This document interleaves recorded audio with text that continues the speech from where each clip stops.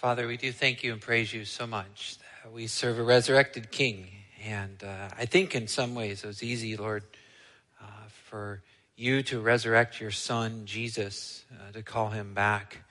That's no thing for you, but sometimes it feels even more of a miracle that you would resurrect us, that you would regenerate us, that you would call us back from the dead, that you would give us new life, that you would circumcise our hearts with the promise of the new covenant and regenerate us and make us alive again. Lord, we thank you for the commission and the cup, Lord, for the things that you give.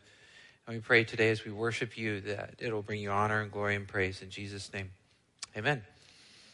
Welcome here, everyone. My name is Pastor Jeremy Lobdell. If you're just joining us, which I often say, if you're just joining us, welcome. But let me say this, if you're just joining us, you really just missed out. That was awesome. Thank you so much, worship team, Joe. Great work this morning, everyone. Thank you for your encouragement. What a team we have here at Midland Free. If you're tuning in online, I hope you're able to follow along. Maybe you need to tune up the volume a little bit, but it sounds good here, and welcome, body. Today, we're continuing our sermon series in the book of Mark. Today's sermon title is The Commission and the Cup. The Commission and the Cup. And we're going to be looking at Mark chapter 14 as we finish out the last couple chapters on our way to Easter and the resurrection of the resurrecting King. We're basically talking about the subject of life today. And all of us who are listening obviously are alive in some way or another, and we have that. But really, more specifically, we're talking about the Christian calling on your life, the purpose of your life, where it's going, what it's supposed to be doing, what is the meaning behind it, how does this all work? Mark chapter 14. As you're turning there, I'll tell you a little story about the image in my mind that's coming up as we read this section of Scripture. You know, there's a lot of ways to approach Scripture, and the way I try to do it is as Scripture presents itself. In other words, if it's a poem, I try to preach it like a poem. If it's history, I try to preach it like history. If it's apocalypse, future, I try to preach it like that. If it's a New Testament letter, an epistle, I try to preach it like that in a very logical flow. Well, this one, the book of Mark, is story or narrative. It's this progressive unveiling. So you don't want to give away necessarily all the stuff at the start, but there's these incredible twists along the way. And it works a lot like a TV show. Even if you're not a literature person, you've watched TV, you know how this works. Like you get these little tidbits here, and then you go to another scene, and then you go to another scene. And when you have cameras and stuff like that, you can shoot these different spots. So for example, imagine if it's like a spy show or something like that. Like you would have, for example, you'd have a meeting in an upper room. You might have a really closed door session. And people have gathered for a meal. And there's stuff going on in the background, like perhaps even an assassination plot.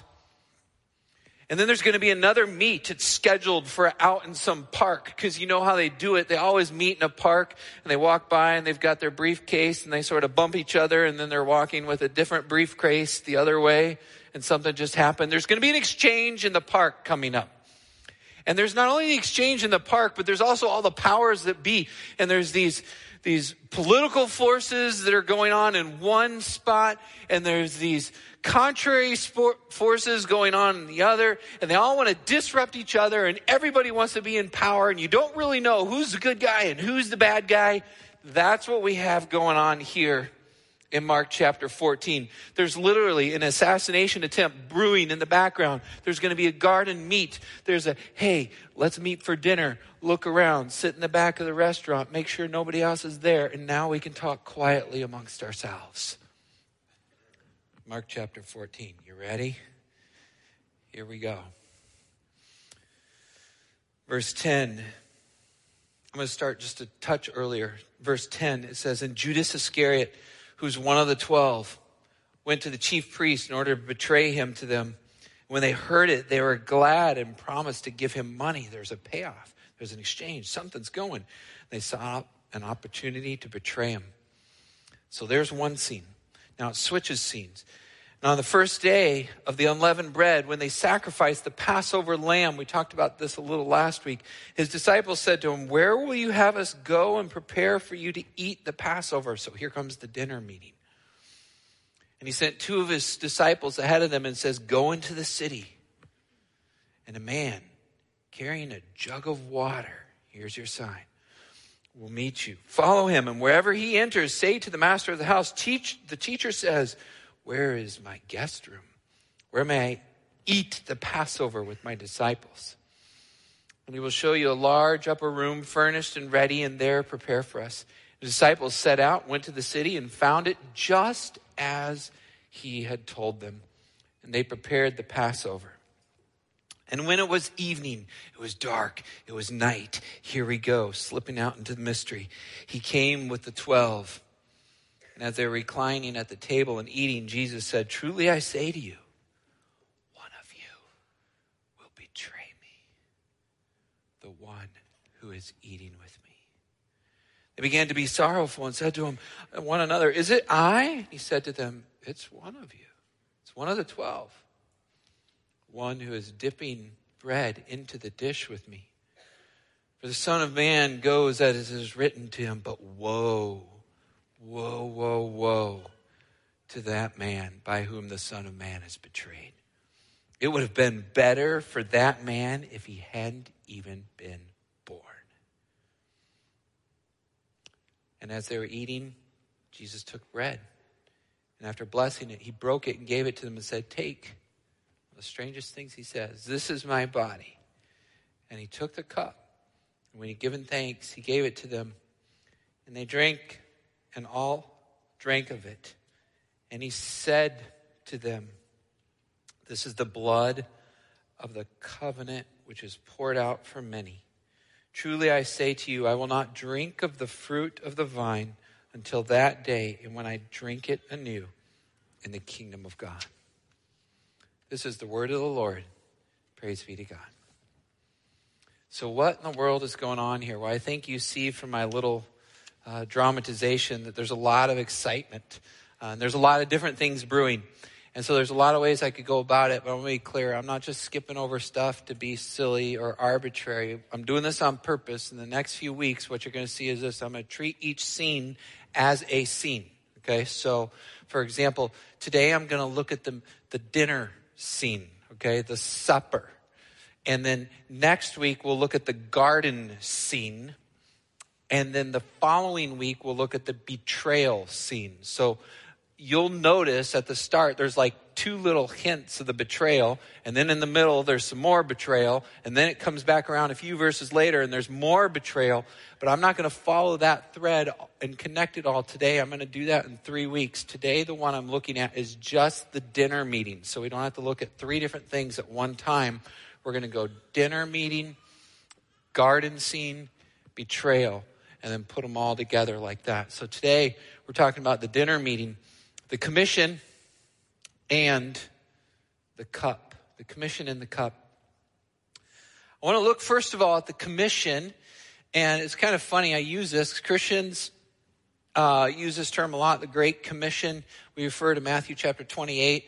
And if you're not familiar with the Bible, welcome here. We're so glad you're worshiping with us. You'll learn that term eventually. But what's funny is the big one that we look at actually happens a lot of times in small form all throughout. Jesus is establishing a pattern of sending his disciples. And you see this early on in his ministry and frequently. And so here, for example, in chapter 14, verse 13, look what it says. Here it is up on the screen. It says, Jesus sent. Jesus sent. This is what Jesus does. You know, we're not just sending missionaries so we can feel good about ourselves. We send missionaries because Jesus sends. Like Jesus sends. He sends 2 of his disciples and he says to them, go. Go. Jesus is a sender. The word for send here is apostello, the same word we get the English word apostle, the sent ones. And what it does is this, even if you're not familiar with Christianity, maybe you're in management or something like that, you understand the value of stakeholder ownership. Like people who want to be a part of something need to feel that ownership. And if you're doing all the work yourself, which you might very well be able to do, then they don't really take part. But if you give them a task, or if you let them be part of it, or if you empower them in certain ways, and all of a sudden they take ownership and they're like, yeah, let's do this. This is our mission. We're going to grab a hold of it and get on board. That's what Jesus does with disciples and with us. He doesn't need us. He doesn't need the disciples. He's completely capable of doing all of this on his own. But in his incredible grace, he gives us an opportunity to be part of his mission. He sends. This is what he does. He sends. And he says, go, go, go, go. Look through scripture and see how many times Jesus tells his followers, go. And if you're one of his followers, you're like, hang on, wait. I don't really know what's going on here, Lord. I'm not sure if I want to get into this. Do you remember what we were just talking about a few minutes ago at dinner? Like, you said somebody was going to betray you. And you want us to step out into that? Hang on. Shouldn't we step away from that? That doesn't add up.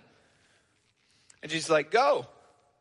Go into the city. Whoa. The same city that is full of revelers and full of people excited about overthrowing the Roman government. Full of the same people who are looking at you to be the Messiah and turn this thing on its head. The same city that's got the Jewish leadership, the Pharisees and the Sadducees that want to kill you. The same city that has the Romans who can crucify you, and they don't want anybody making any noise, or they're going to tell them to shut up and cut their head off. Is that where you want us to go? And Jesus says, yes. Go that way. Go into the city where you might be killed. In fact, you probably won't be killed tonight, but by the way, you will at some point. Go. Jesus sends his disciples into the city, into the dark, into the unknown. And there's a tremendous amount of uncertainty at this point. They have no idea what is going to happen to them. They have no clue. They might get killed this very night. There could be guards outside the door. And Jesus says, go. Sign me up for that. Anybody interested? This is right out of a spy novel. And so, what you see in verse 16 is this. The disciples, they set out. They did obey here. Let's give them credit for that. They set out and they went into the city, and someone stabbed them in the back. They got arrested. They couldn't find the guy with the jug. Oh, what a bummer. He said there'd be a guy here. He failed. What's going on? No, wait. What's verse 16 say? It says they found it just as he had told them. Exactly as Jesus said. Do you know how important that little phrase is? When Jesus declares something, it happens exactly the way he said. Why in the world are they in the dark city in the middle of the night looking for a guy with a jug of water? Well, think about Uganda or some of the places we do missions. How many guys do you see walking around with a jug of water on their head? Not that many. It's usually the women, right? Women are carrying the jug of water. Guys are doing other things. And that's the way it was here. And so what Jesus has either done, and most of the commentators that I read think that he prepared this in advance. It wasn't just his foreknowledge or his perfect omniscience, but instead that he had made arrangements ahead of time. He had met with this person and said, hey, I want to have dinner in your house. It's a good spot. Will you host me? I know you're one of my followers. Yes, I will. How are we going to let the disciples know? I know. I'll carry a water jug on my head. Like, yeah, that'll be different. And so as people are walking through the city, they're not really paying attention. There's a bunch of water jug heads walking around, and no one's looking too close, and it's no big deal. But the disciples are walking down this alley, just like a spy novel or whatever else. They're like, and the guy kind of goes,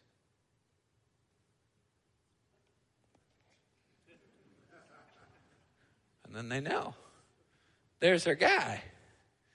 And he ducks down the alley, walks up the stairs. Like, follow him. away we go. Just as Jesus said. Requires a tremendous amount of faith, and the disciples are found faithful here to follow and look for the sign and do what he said.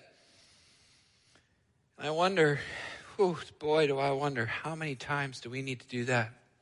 Well, we may not have a sign like a water jug or whatever else, but Jesus does the same thing for us that he did for them.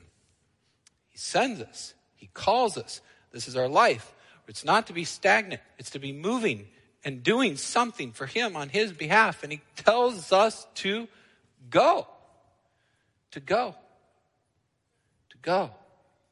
And it's scary because you can feel like, and it very well may be the case, that plots are brewing. Something's going on behind the scenes that you don't understand. Somebody's out to get you. And there's politics and there's power plays. There's all this junk going on.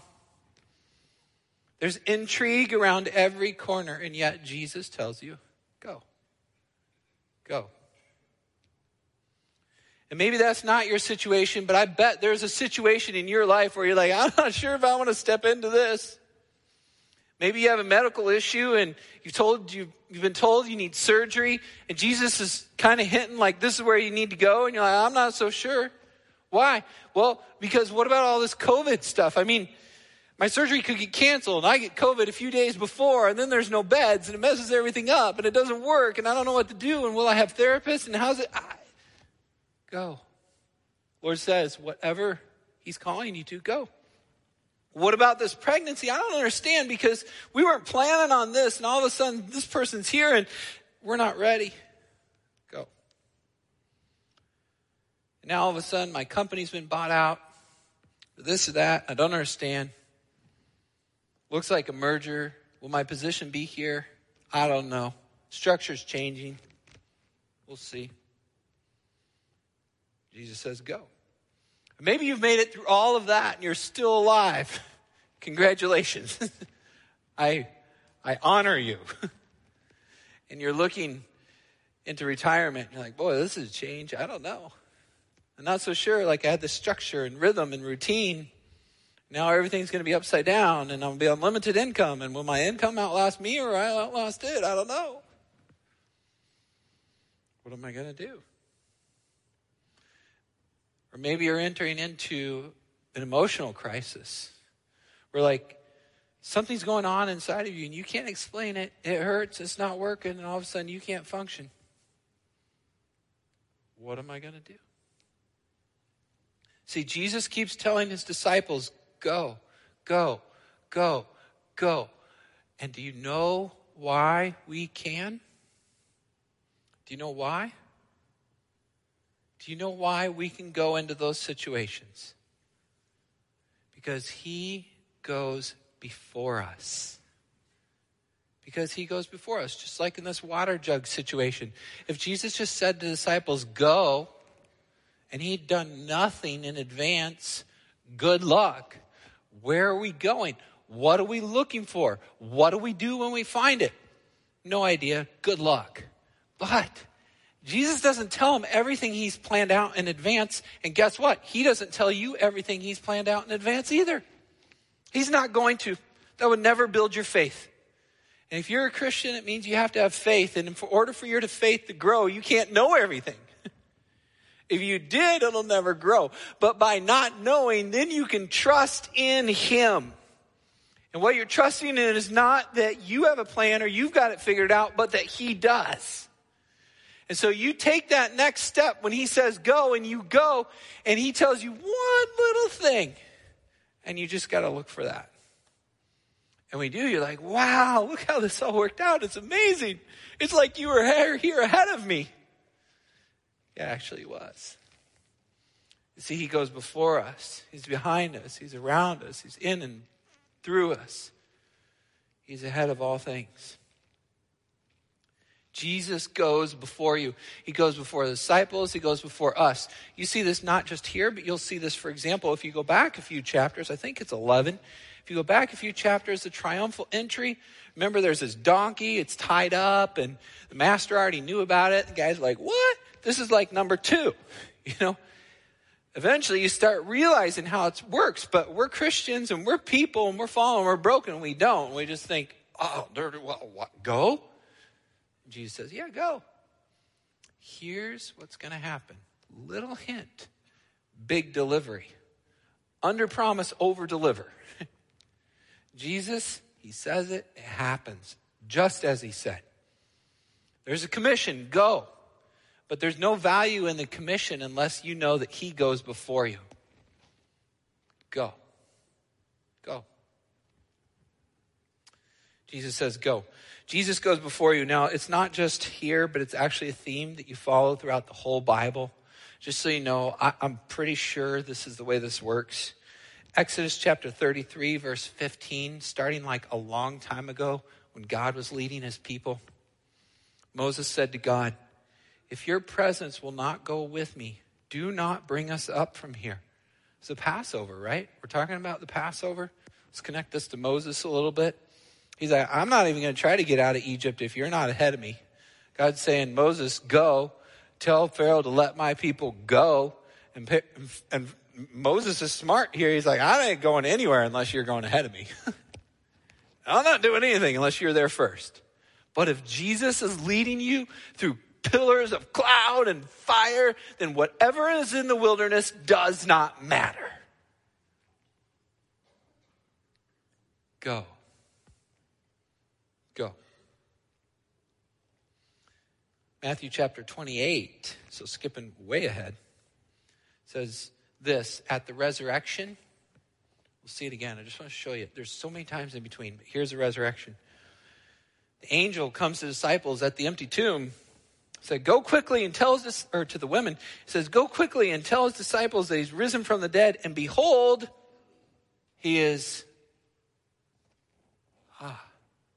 going before you to Galilee, and there you'll see him. He's already there. You guys need to catch up. Go. Go. And he's going ahead of you. Wherever he's calling you, he's already there. First, there's a commission. Remember, this sermon is titled The Commission and the Cup. The commission is to go. Why can we go? Not because it's easy, not because it won't be risky, but because Jesus goes ahead of us. Number one, go. Number two, there's a cup. There's a cup. There's a cup. Now, there's two parts to this cup. There's an old cup and a new cup, an old covenant and a new covenant, an Old Testament and a New Testament. But I just called it a cup. But what you see playing out in this passage is both. You see the old covenant, the Passover, and you see it switching into the new covenant, the Lord's Supper. Okay, so there is sort of one big cup, but there's two little cups under that. And I want to start then with the old one and move into the new one, because that's kind of the way it progresses in this chapter. So it starts with the old covenant or the old cup or the Passover. And here's a slide depicting the various elements that you will see in this. You see, it's a meal, and there's going to be bitter herbs, there's going to be stewed fruit, there's going to be roasted lamb, and there's going to be unleavened bread. And all of these things have tremendous historical significance and speak to what they're celebrating and remembering and what it is that God does. So at every meal, you're going to have a host. And this is not uncommon for what we have today. You know, if you're having a nice meal, someone might say, hey, here's this.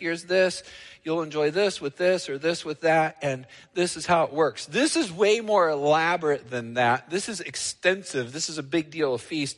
But the same sort of idea. And so, for example, you have bitter herbs. And the bitter herbs are representing the people's suffering as Pharaoh's slaves. It brings tears to their eyes. It makes their mouth water. It messes up their nose. It remembers how, this was tough to be in slavery. You have stewed fruit, which reminds them of the misery of making bricks in Egypt. You have the roasted lamb, which is the centerpiece of the whole thing. And it brings to remembrance the lamb's blood that was applied to the doorpost and the death angel passing over them as it destroyed the firstborn of Egypt.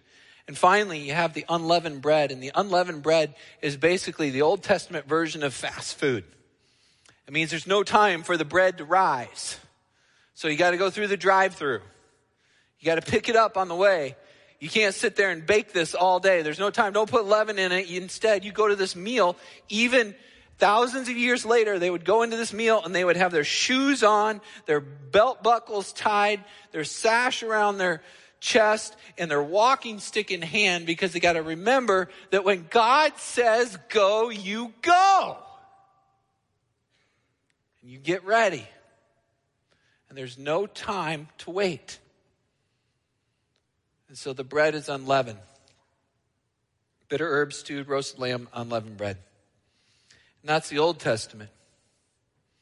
There's a lot more about that in Exodus. That's all we have time for today. But then it switches to the other cup, the New Testament, the New Covenant. And what happens is this. It's an amazing, amazing, and beautiful, beautiful switch. And like Joe this morning, I just can't help but getting overwhelmed at this, because what you see is this in verse 12 of Mark chapter 14, and then in verse 16 of Mark chapter 14 is what's called parallelism, where two things stack up on top of each other, double time to make a point. And if you look at this slide right now, you'll see that. I think the point being made here is this. It says, when on the first day, that's the disciples, they sacrificed the Passover lamb. And remember, it was the disciples who set out and went to the city, and they prepared the Passover. Jesus, the Lamb of God, is sitting in the room with them, and they're going out and slaughtering a lamb. They go to market, and right before they remember the deliverance from slavery from Egypt, and right before they're seeing the crucifixion of the Son of God, they're scooping up into their arms this beautiful, perfect little white lamb. And they're going with the crowds of revelers to the temple, and they're standing in line. And while they're in line, they're not pulling out their cell phones and checking their social media and sending texts and swiping emails and reading the news. But instead, they're sitting there meditating on God's abundance, grace, and deliverance of his people.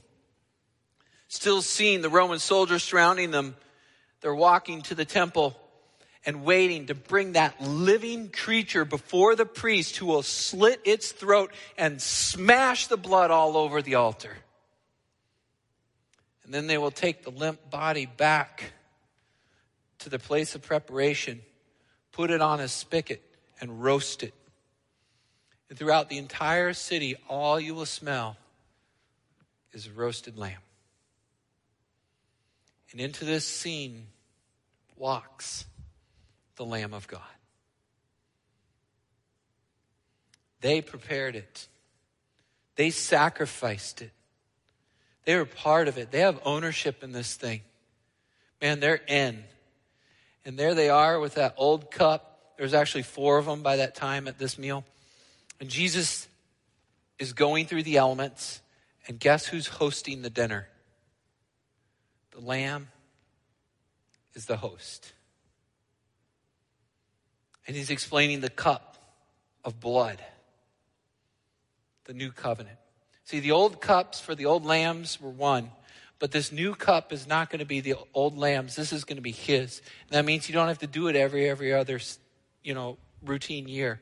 It means you trust in Jesus' blood, that you believe in his death, his burial, his crucifixion, and his resurrection for the forgiveness of your sins. And you don't have to do anything else, but you let that one perfect lamb pay for you.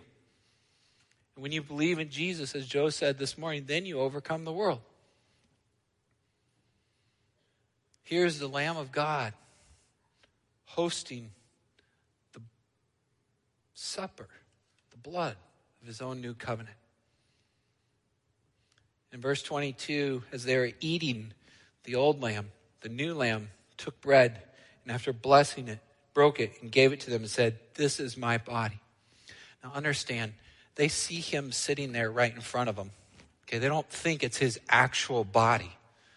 There are some churches that do teach that. In fact, I put a lot more on that in the life group questions. The Jews were not cannibals. Early Romans who persecuted Christians and crucified them, called them cannibals. That was not the case. They know that this is symbolic, okay? They understand that. He's sitting in front of them. But what he's saying is there's this new cup, verse 23, and he takes it. And when he'd given thanks, he gave it to them, and they drank all of it. And he said, "This is my blood of the covenant, which is poured out for many." And then in verse 25, he says, "Truly, I will not drink it again of the fruit of the vine until the day when I drink it anew in the kingdom of God." What is all this kingdom stuff? What are you doing, Lord? Hold on. Aren't you going to overthrow Rome? Nope. I'm going to spill my blood. Whoa, you're going to spill your blood? Yes, like a Passover lamb. But doesn't that mean you're dead? Well, yes. Well, how do you win? Because I'm going to drink it again. How do you drink it again? Well, you're going to have to come alive again. You won't get to drink again if you're dead. But if he is the resurrecting king that we just sang about, then maybe this death is not the end. And maybe, just maybe, your death and my death isn't either. So when Jesus tells you to go into whatever situation it is, even if it's your death, you can follow him faithfully into that, knowing that he can bring you back from the dead. And you will drink this cup with him again. See, the supper, the new covenant, the old covenant, it celebrates God's victory in the past, both in Egypt and at the cross, but it looks forward to his victory in the future as well, when he comes again. We have a commission, we have a cup. They had a commission, they had a cup. Our commission says to us, go. But don't worry, even though it's scary, even though it's hard, he goes ahead of you. And our cup says, don't worry, he loves you. It'll be okay. He's got this covered. Trust in him, and you'll drink it again. Jesus goes before us. I guess that's what makes him the Alpha and the Omega, the interpreter, the authority, the judge, and the one who gets the last word. Your life may at times feel like a spy novel with mystery and intrigue and uncertainty. Mine often does too. That's why I get in my car and I'm like, yeah. Vroom, vroom. And my kids say, Dad, you're silly. I say, you're right. That's right. But if you get up in the morning, you shovel the snow, and it's Michigan, that means you come home at night and you cut the grass. And that means you get to have a little fun with it and use your imagination, tell a couple dad jokes. And while I'm imagining this great adventure that really doesn't exist, perhaps just maybe I'll remember the one that does. I'm not a secret agent or a super spy, a rock star or a hero. I'm a follower of Jesus Christ. And that means I have a commission and I have a cup. Father, we thank you and praise you for today. Lord, you tell us to go, and I pray that we would hear your voice and follow. You are faithful and wonderful and beautiful and true. No matter what anybody else says about us, Lord, it doesn't matter. You get the final say. You have the last word.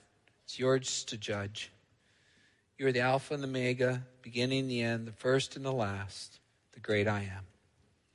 We praise you, Lord Jesus. In your name we pray. Amen.